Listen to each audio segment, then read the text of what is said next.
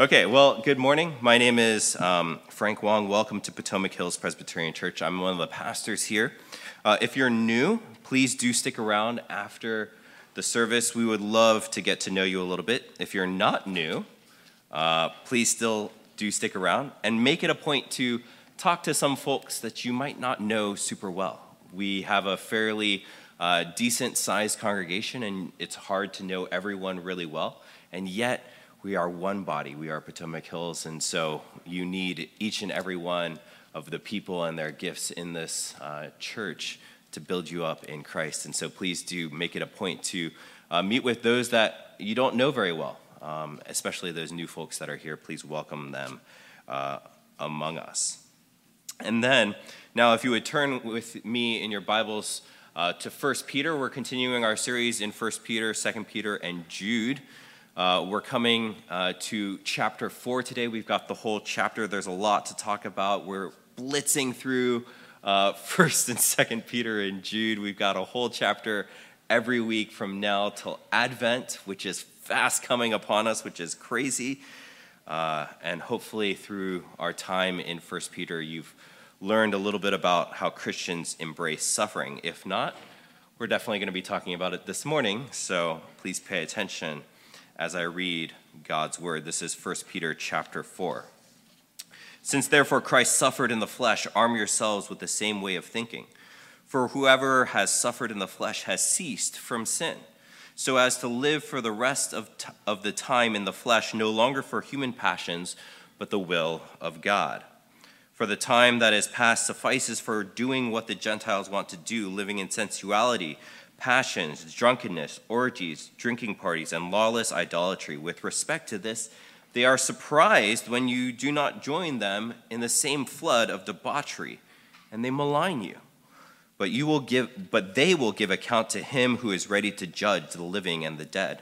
For this is why the gospel was preached, even to those who are dead, that though judged in the flesh the way people are, they might live in the spirit the way God does.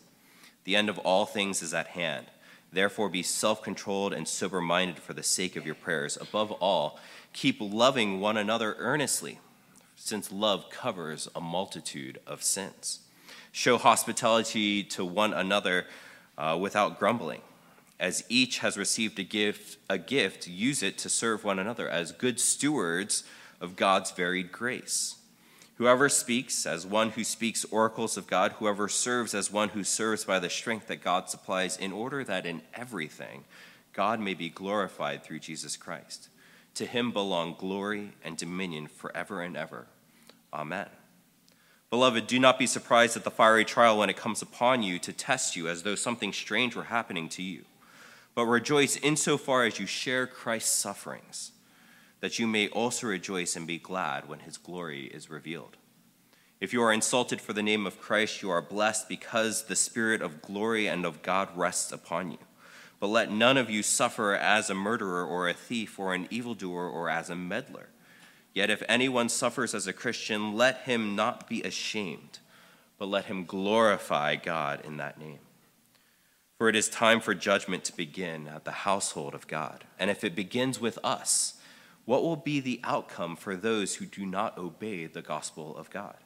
And if the righteous is scarcely saved, what will become of the ungodly and the sinner? Therefore, let those who suffer according to God's will entrust their souls to a faithful Creator while doing good. Let's pray. Father, as we come to your word, we come often comfortable with our lives, often with a sense of security that things are working out fairly well for us.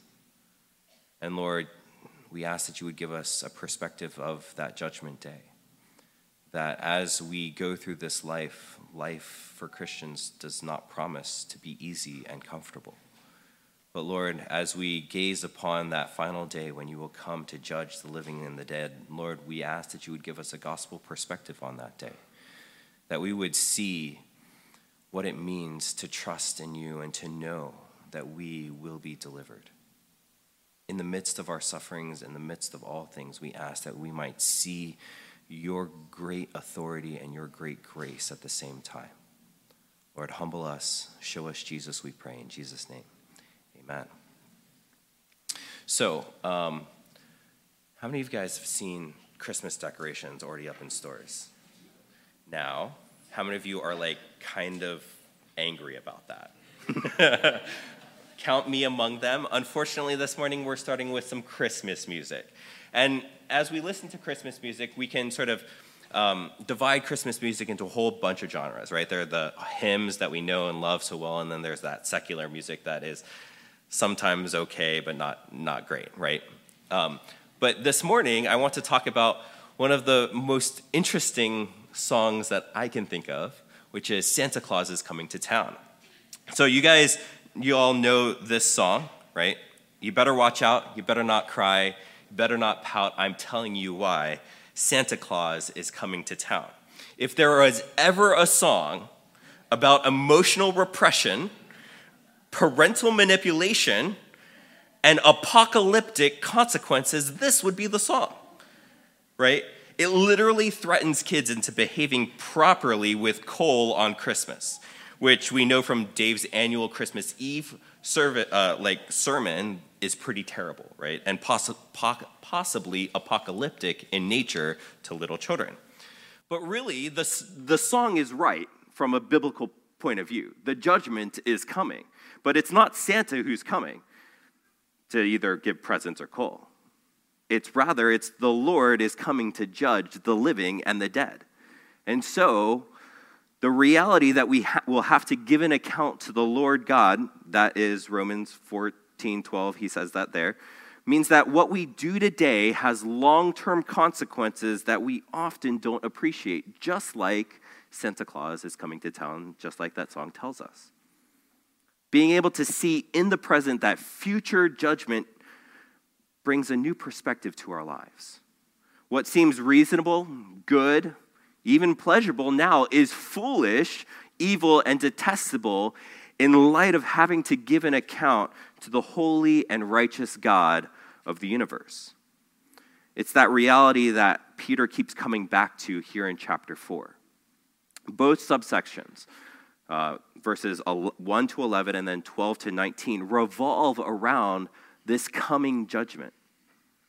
And so this morning, we're going to see how judgment informs our transformation in Christ in verses 1 through 4, how judgment informs our suffering in verses 5 to 6, how judgment informs our present behavior in verses 7 to 11, and then how judgment informs our expectations of this life in verses 12 to 19.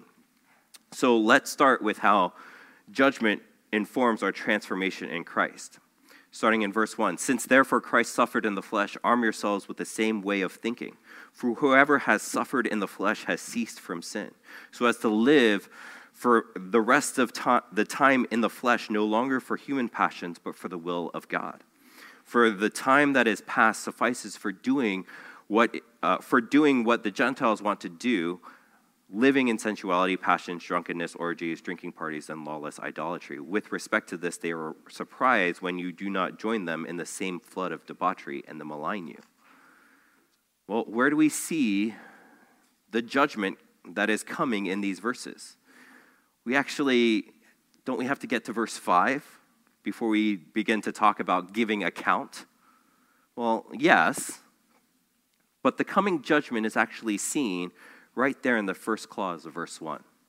The suffering Christ has suffered in the flesh. You see, for Christians, Christ's suffering on the cross was judgment day for your sins. While we will still give an account on that final day, we will actually say before the throne of God that the judgment for our sins has already been carried out because it's been carried out upon the Lamb.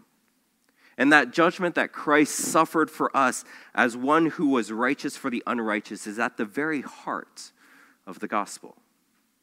And you see, Jesus, too, had a clear view of Judgment Day.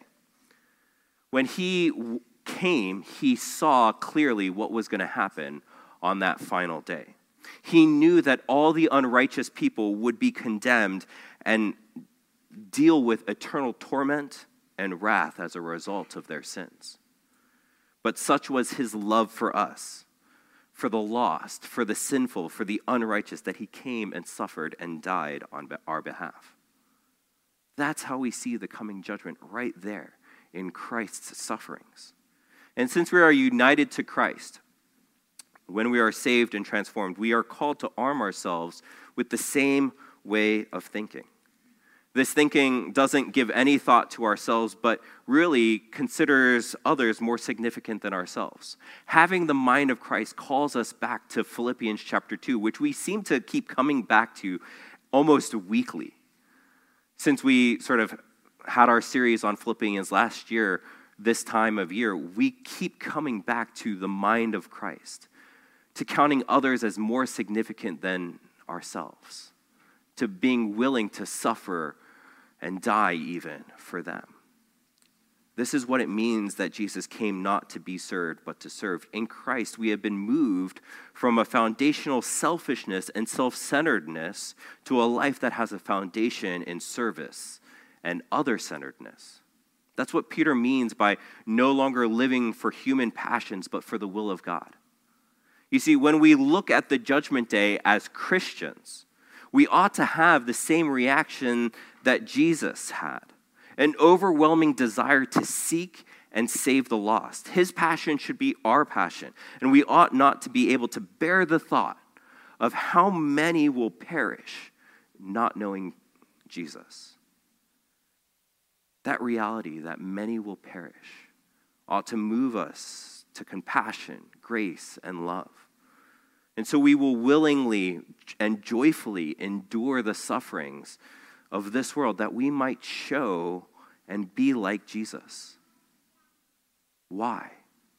That maybe some will see Jesus in us and come to know him through our ministry, through the fact that we are embodying Christ, and maybe some will be saved. And that willingness to suffer means that we have broken from the habit and power of sin. That willingness to suffer means that we will want to step in just like Jesus steps in. And that's that strange clause at the end of verse 1, right? For whoever has suffered in the flesh has ceased from sin. It's a little strange phrase. Well, what does he mean by that? It's much like a smoking addict saying that he's quitting cigarettes. He's ceasing from smoking.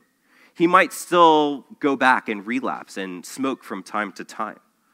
But he's breaking from the habit. He's breaking from the power that cigarettes had on him. And as he goes about quitting smoking, things are going to get tough. There are going to be withdrawal symptoms or even fellow smokers who will ridicule him.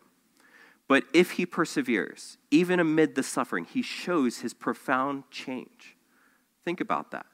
Think about all that smoker will have to go through. The intense feelings of wanting to smoke. And feelings like, look, man, we're smokers. That's who we are, right? Like, there's a profound disconnect when he's changing. And he's going to have to work through all the implications of that change. Because the heart sort of lags behind the mind often. That we are slow to change who we are.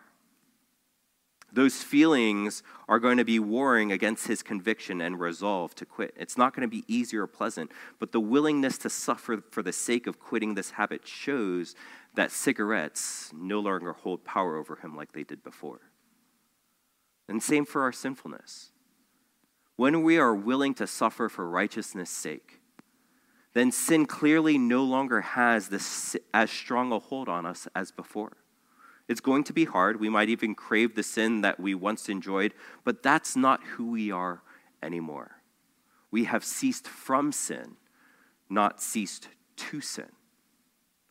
And as we remain righteous amid personal suffering, both internal, those feelings and emotions and those questions about identity, and external, all the forces that say, hey, just come back to the way things were. It's better over here. As we remain righteous amid that suffering, those hard times, we get to embody Christ. And it's surprising for the world to take. Remember, the religious leaders and the crowds and even the Romans were surprised at Jesus' choices and his career path, as it were. They were surprised that he wasn't about himself, that he wasn't about building his brand, that he wasn't about building followers and influence and likes and shares and follows, that he wasn't about himself. And they would later crucify him specifically for that righteousness. And as we face both the internal temptations and the external persecutions, we need the mind of Christ that looks squarely at the judgment day and sees the great needs around us and be willing to suffer and even die for their sake. That's what it means to have the mind of Christ. That's what it means to be a Christian. Which brings us to our next section, verses 5 and 6. Judgment informs our suffering. But they will give account to him who is ready to judge the living and the dead. For this is why the gospel was preached, even to those who are dead, that though judged in the flesh the way people are, they might live in the spirit the way God does. When we hear those words, that they will give account to him who is ready to judge the living and the dead, there's a little cheer that goes up in our hearts, right? Finally, they're going to get what's coming to them. The evil ones will finally get what they deserve on Judgment Day, that we will finally be vindicated. All those hurts and attacks that we suffer in this life will be made right on the last day. But I think that these verses point to more than just a simple, don't worry, they're going to get what's coming to them soon enough. I think there's more to them than sort of simple revenge almost. And I think that a quick word about the ancient context will help us understand what these verses point to. Back in the ancient world, the fact that Christians died physically was taken as proof that their faith was ineffective.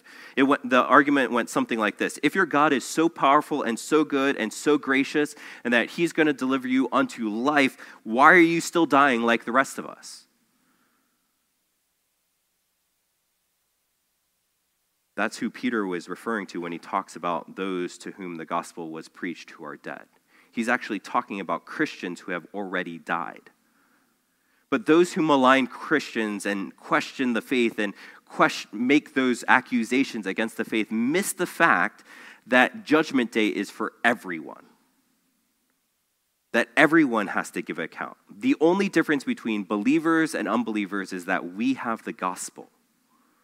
Remember, the gospel tells us that we have already been crucified with Christ and that we no longer live, but it is Christ who lives within us.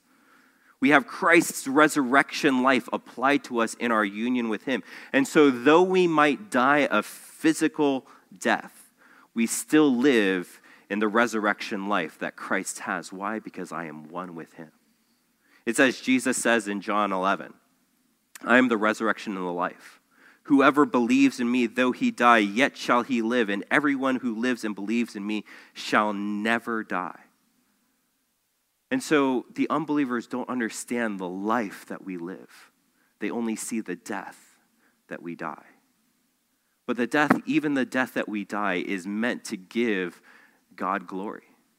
Why? Because we get to be like him, that we are dying and being raised in newness of life. And that resurrection life that Jesus has is really and truly his vindication. Remember, all humans must give an account. Even Jesus must give an account.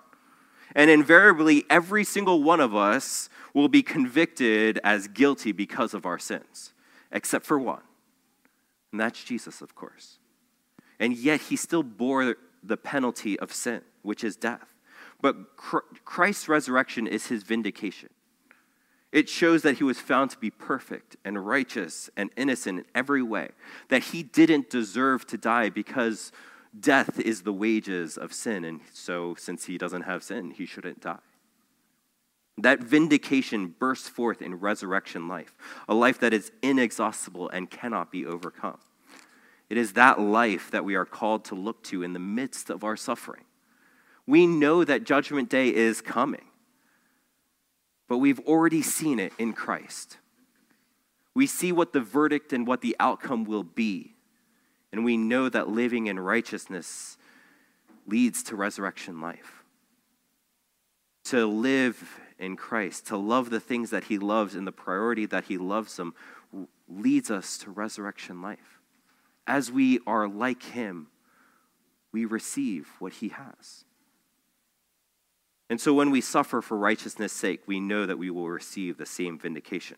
When we suffer for doing good, when we suffer as we show grace and mercy to those around us, as we forgive those around us of their sins, who has to pay? Well, we do. It's going to cost us something. Grace and mercy cost us something. And that something points to the grace and mercy that we have been shown in Christ Jesus already. When we suffer for putting away evil, we put our trust in the Lord Jesus to vindicate us in the end. That though it hurts now, it's going to be proven to be the wise and righteous thing in the end. And because of that trust and willingness to suffer and the way, because of the trust and willingness to suffer, judgment then informs the way that we're to live, which is verses 7 to 11. And the end of all things that is at hand. Therefore, be self-controlled and sober-minded for the sake of your prayers. Above all, keep loving one another earnestly, since love covers over a multitude of sins.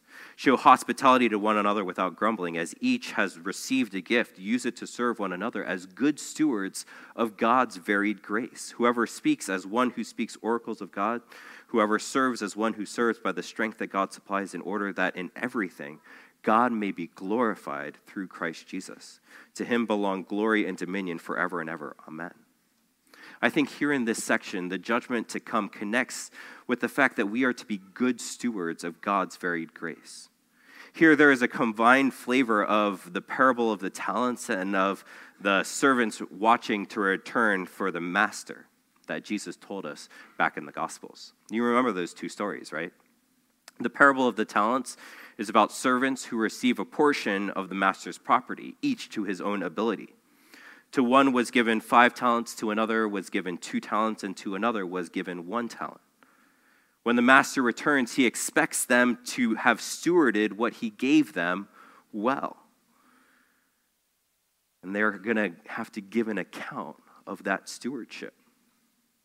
And then the parable of the watchful servants tells of servants waiting on the master to return from a wedding feast. Jesus says that those who are found ready and awake will be blessed by the master, even more so if they have to wait to the 2nd or 3rd watch of the night. But those who are not ready and are asleep will receive a severe judgment. In the same way, we know that the Lord is returning soon. The end of all things is at hand. We have been given grace that leads to life. We have been given much. Ephesians 1 tells us that we have been given every spiritual gift in Christ. So we have been given much. And so as with the servants who have been given talents, everything that we have is the Lord's. It all comes from him. None of it is ours. And when he returns, we will be called to give an account of what we have done with what we have been given, which is our lives. And so the command here reflects the mind of Christ. Did you notice that all the commands are other-oriented, other than the call to be self-controlled and sober-minded? To love others, to care for others, to show hospitality. But even the two that are not other-centric, the self-controlled and sober-minded, those deal with controlling and putting to death the human passions that we talked about in verse 2. And even those have an eye towards caring for others as well. For after all, my own sinfulness, no matter how private it is, still impacts those around me, even if I can't see how it does. And so my own holiness is a matter of community concern. There was a really famous preacher once, I can't remember who it was. I feel like it was Spurgeon because most of the famous quotes are by Spurgeon, right? This famous preacher said that the thing that my congregation needs more than anything else is my own personal holiness. Why? Because holiness impacts everyone around you. Sinfulness impacts everyone around you, no matter how well you think you hide it, no matter how well you think you keep it to yourself. And so all of these commands essentially put others as more significant than ourselves, to see the judgment coming and to have compassion towards others as they have need. That's the point of this. But what about the good things that the Lord has given you? Those spiritual gifts and talents are given to you to serve others with. And before you say that you don't have a spiritual gift, you do.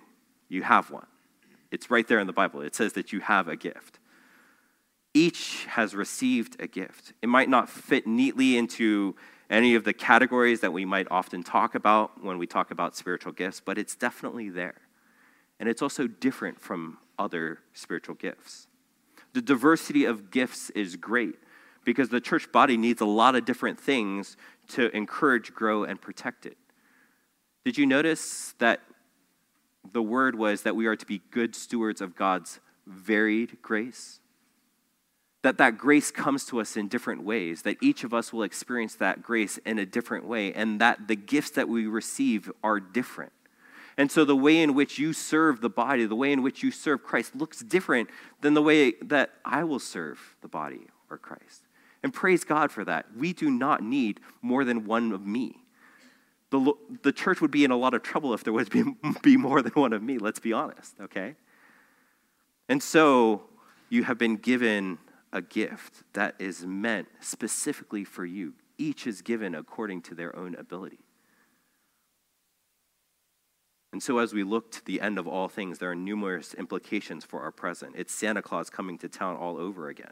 Will he be pleased when he comes with us when he comes again? How do we act do we act as he does? Do others experience the master through us? Do we experience him in a new and deeper way when we live in light of the coming judgment as he does? Are we going to be good representatives of him? And so when he comes to account, what will our answer be? And because of that coming judgment, not only does our behavior have to change in light of the coming judgment, because we often don't think of the coming judgment. We just sort of think it'll never come. But we don't know when it's going to come. It could come now. It can come in 5 seconds. It can come in a minute. It can come in an hour, 10 years, 5 years, 1,000 years. We don't know when it's going to come. But he's going to come. And we don't often think of Judgment Day because it seems so far off. And yet we are still called to account here and now in this day to be good stewards of what the Lord has given us. And because of that, our behavior has to change, but also our expectations of this life as well, which is verses 12 to 18. Beloved, do not be surprised at the fiery trial when it comes upon you to test you, as though something strange were happening to you. But rejoice insofar as you share Christ's sufferings, that you may also rejoice and be glad when his glory is revealed. For if you are insulted for the name of Christ, you are blessed, because the Spirit of glory and of God rests upon you. But let none of you suffer as a murderer or a thief or an evildoer or as a meddler. Yet if anyone suffers as a Christian, let him not be ashamed, but let him glorify God in that name. For it is time for judgment to begin at the household of God. And if it begins with us, what will the outcome for those who do not obey? What will be the outcome for those who do not obey the gospel of God? And if the righteous are scarcely saved, what will become of the ungodly and the sinner? Therefore, let those who suffer according to God's will entrust their souls to a faithful Creator while doing good. So here, in this section, verse 12 usually gets all the fanfare, that fiery trial bit. Everyone wants to know what it is, and for good reason, right? The fiery trial is a terrifying prospect, and one made all the more so because of the original context. Think about all that the original readers had to go through to get to this point to receive this letter, right? They're suffering so much that the Apostle Peter feels like he has to encourage them with a whole letter about suffering. It's pretty bad. It's hard. And then, here in chapter 4, guess what? There's more suffering coming, and it's going to be fiery and terrible. You've already endured unimaginable suffering. Guess what? There's more coming, and it's going to be worse. Great. But again, the final judgment is meant to give us context and perspective on our current suffering, even if it reaches the level of a fiery trial. You see, we often go through this life functionally expecting things to work out, and for us to be relatively comfortable. We're middle class to upper class folks who are highly educated and live in the wealthiest era in history. We like our comforts, and we really like a sense of security, which our bank accounts, education, and status as folks living in the only world superpower brings. But Christians aren't to be surprised when suffering comes. This suffering for righteousness is expected. After all, our master suffered, and we, his servants, are not above him. And so we too should expect to suffer. And we ought to rejoice in this suffering because we're sharing in Christ's sufferings. Paul wrote in Colossians 1:24, "Now I rejoice in my sufferings for your sake, and in my flesh I'm filling up what is lacking in Christ's afflictions for the sake of his body, that is the church." And so, friends, when we suffer for righteousness' sake, when we suffer for Christ, we participate in his sufferings. And if we participate in his sufferings, how much more will we participate in his glorification? And in verse 14 should be a massive encouragement to us, that in the midst of our suffering for him, we are not forsaken, though it might feel like it. Rather, we have the Spirit of glory and of God resting upon us. Friends, all of this, as I said last week, is meant to bring us closer to the Lord. Not only that we might have the Holy Spirit resting upon us in a special way as we suffer, to experience a profound intimacy with God and joy as we suffer, but also to become more like Christ. When we become Christians, we say that we want to be like Jesus. And in the same breath, we say, as long as it's not too hard. But look at Jesus' life. It was going pretty well for him at the beginning. Lots of crowds, lots of people listening to him. He had a lot of influence. And then things turned, and he suffered greatly.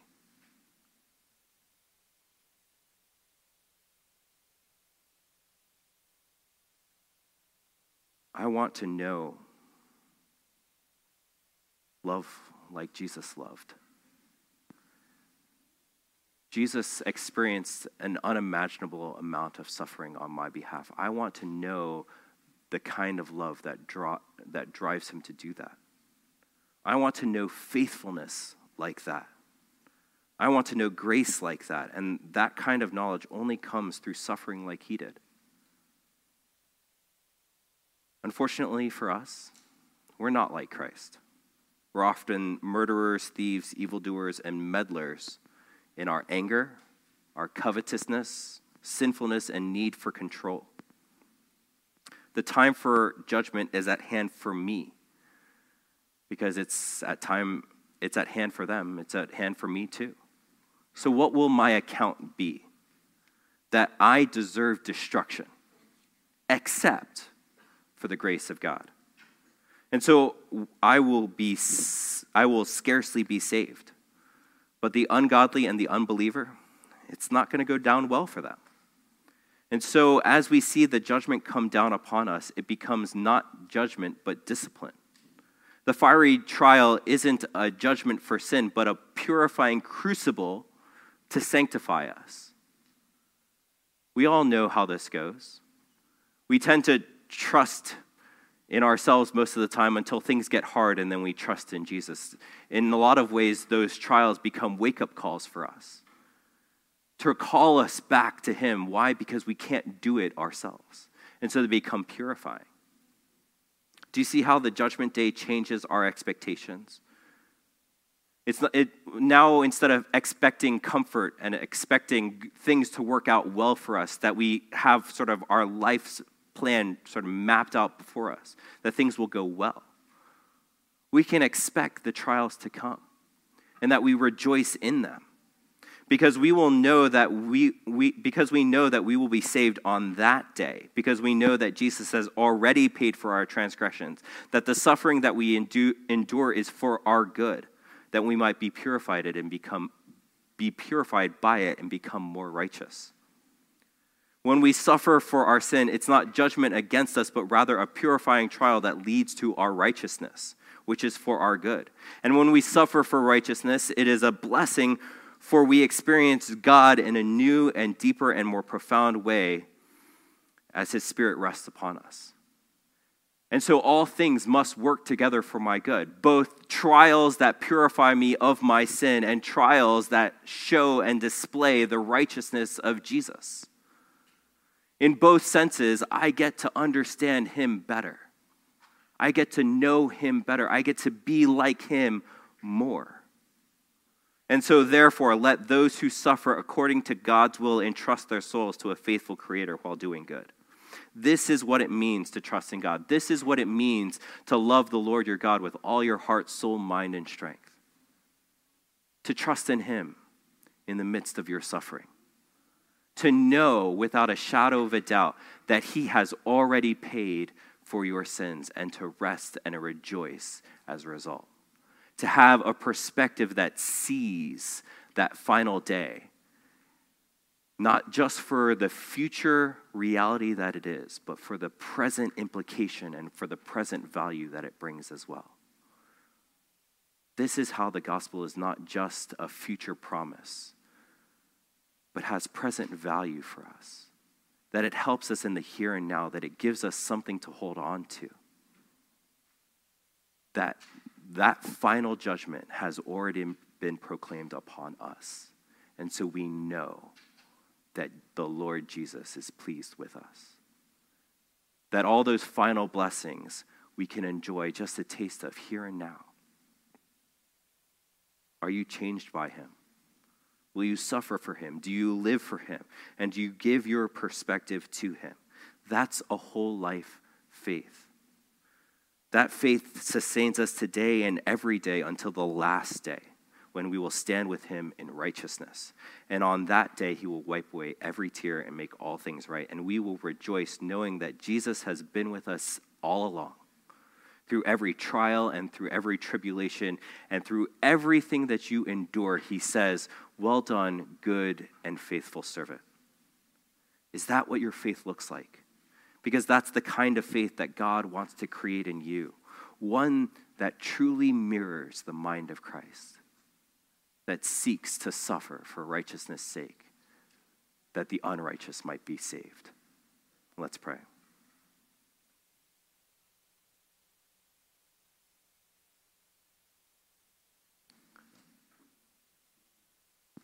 Father God, we confess that we don't often have a perspective that you have.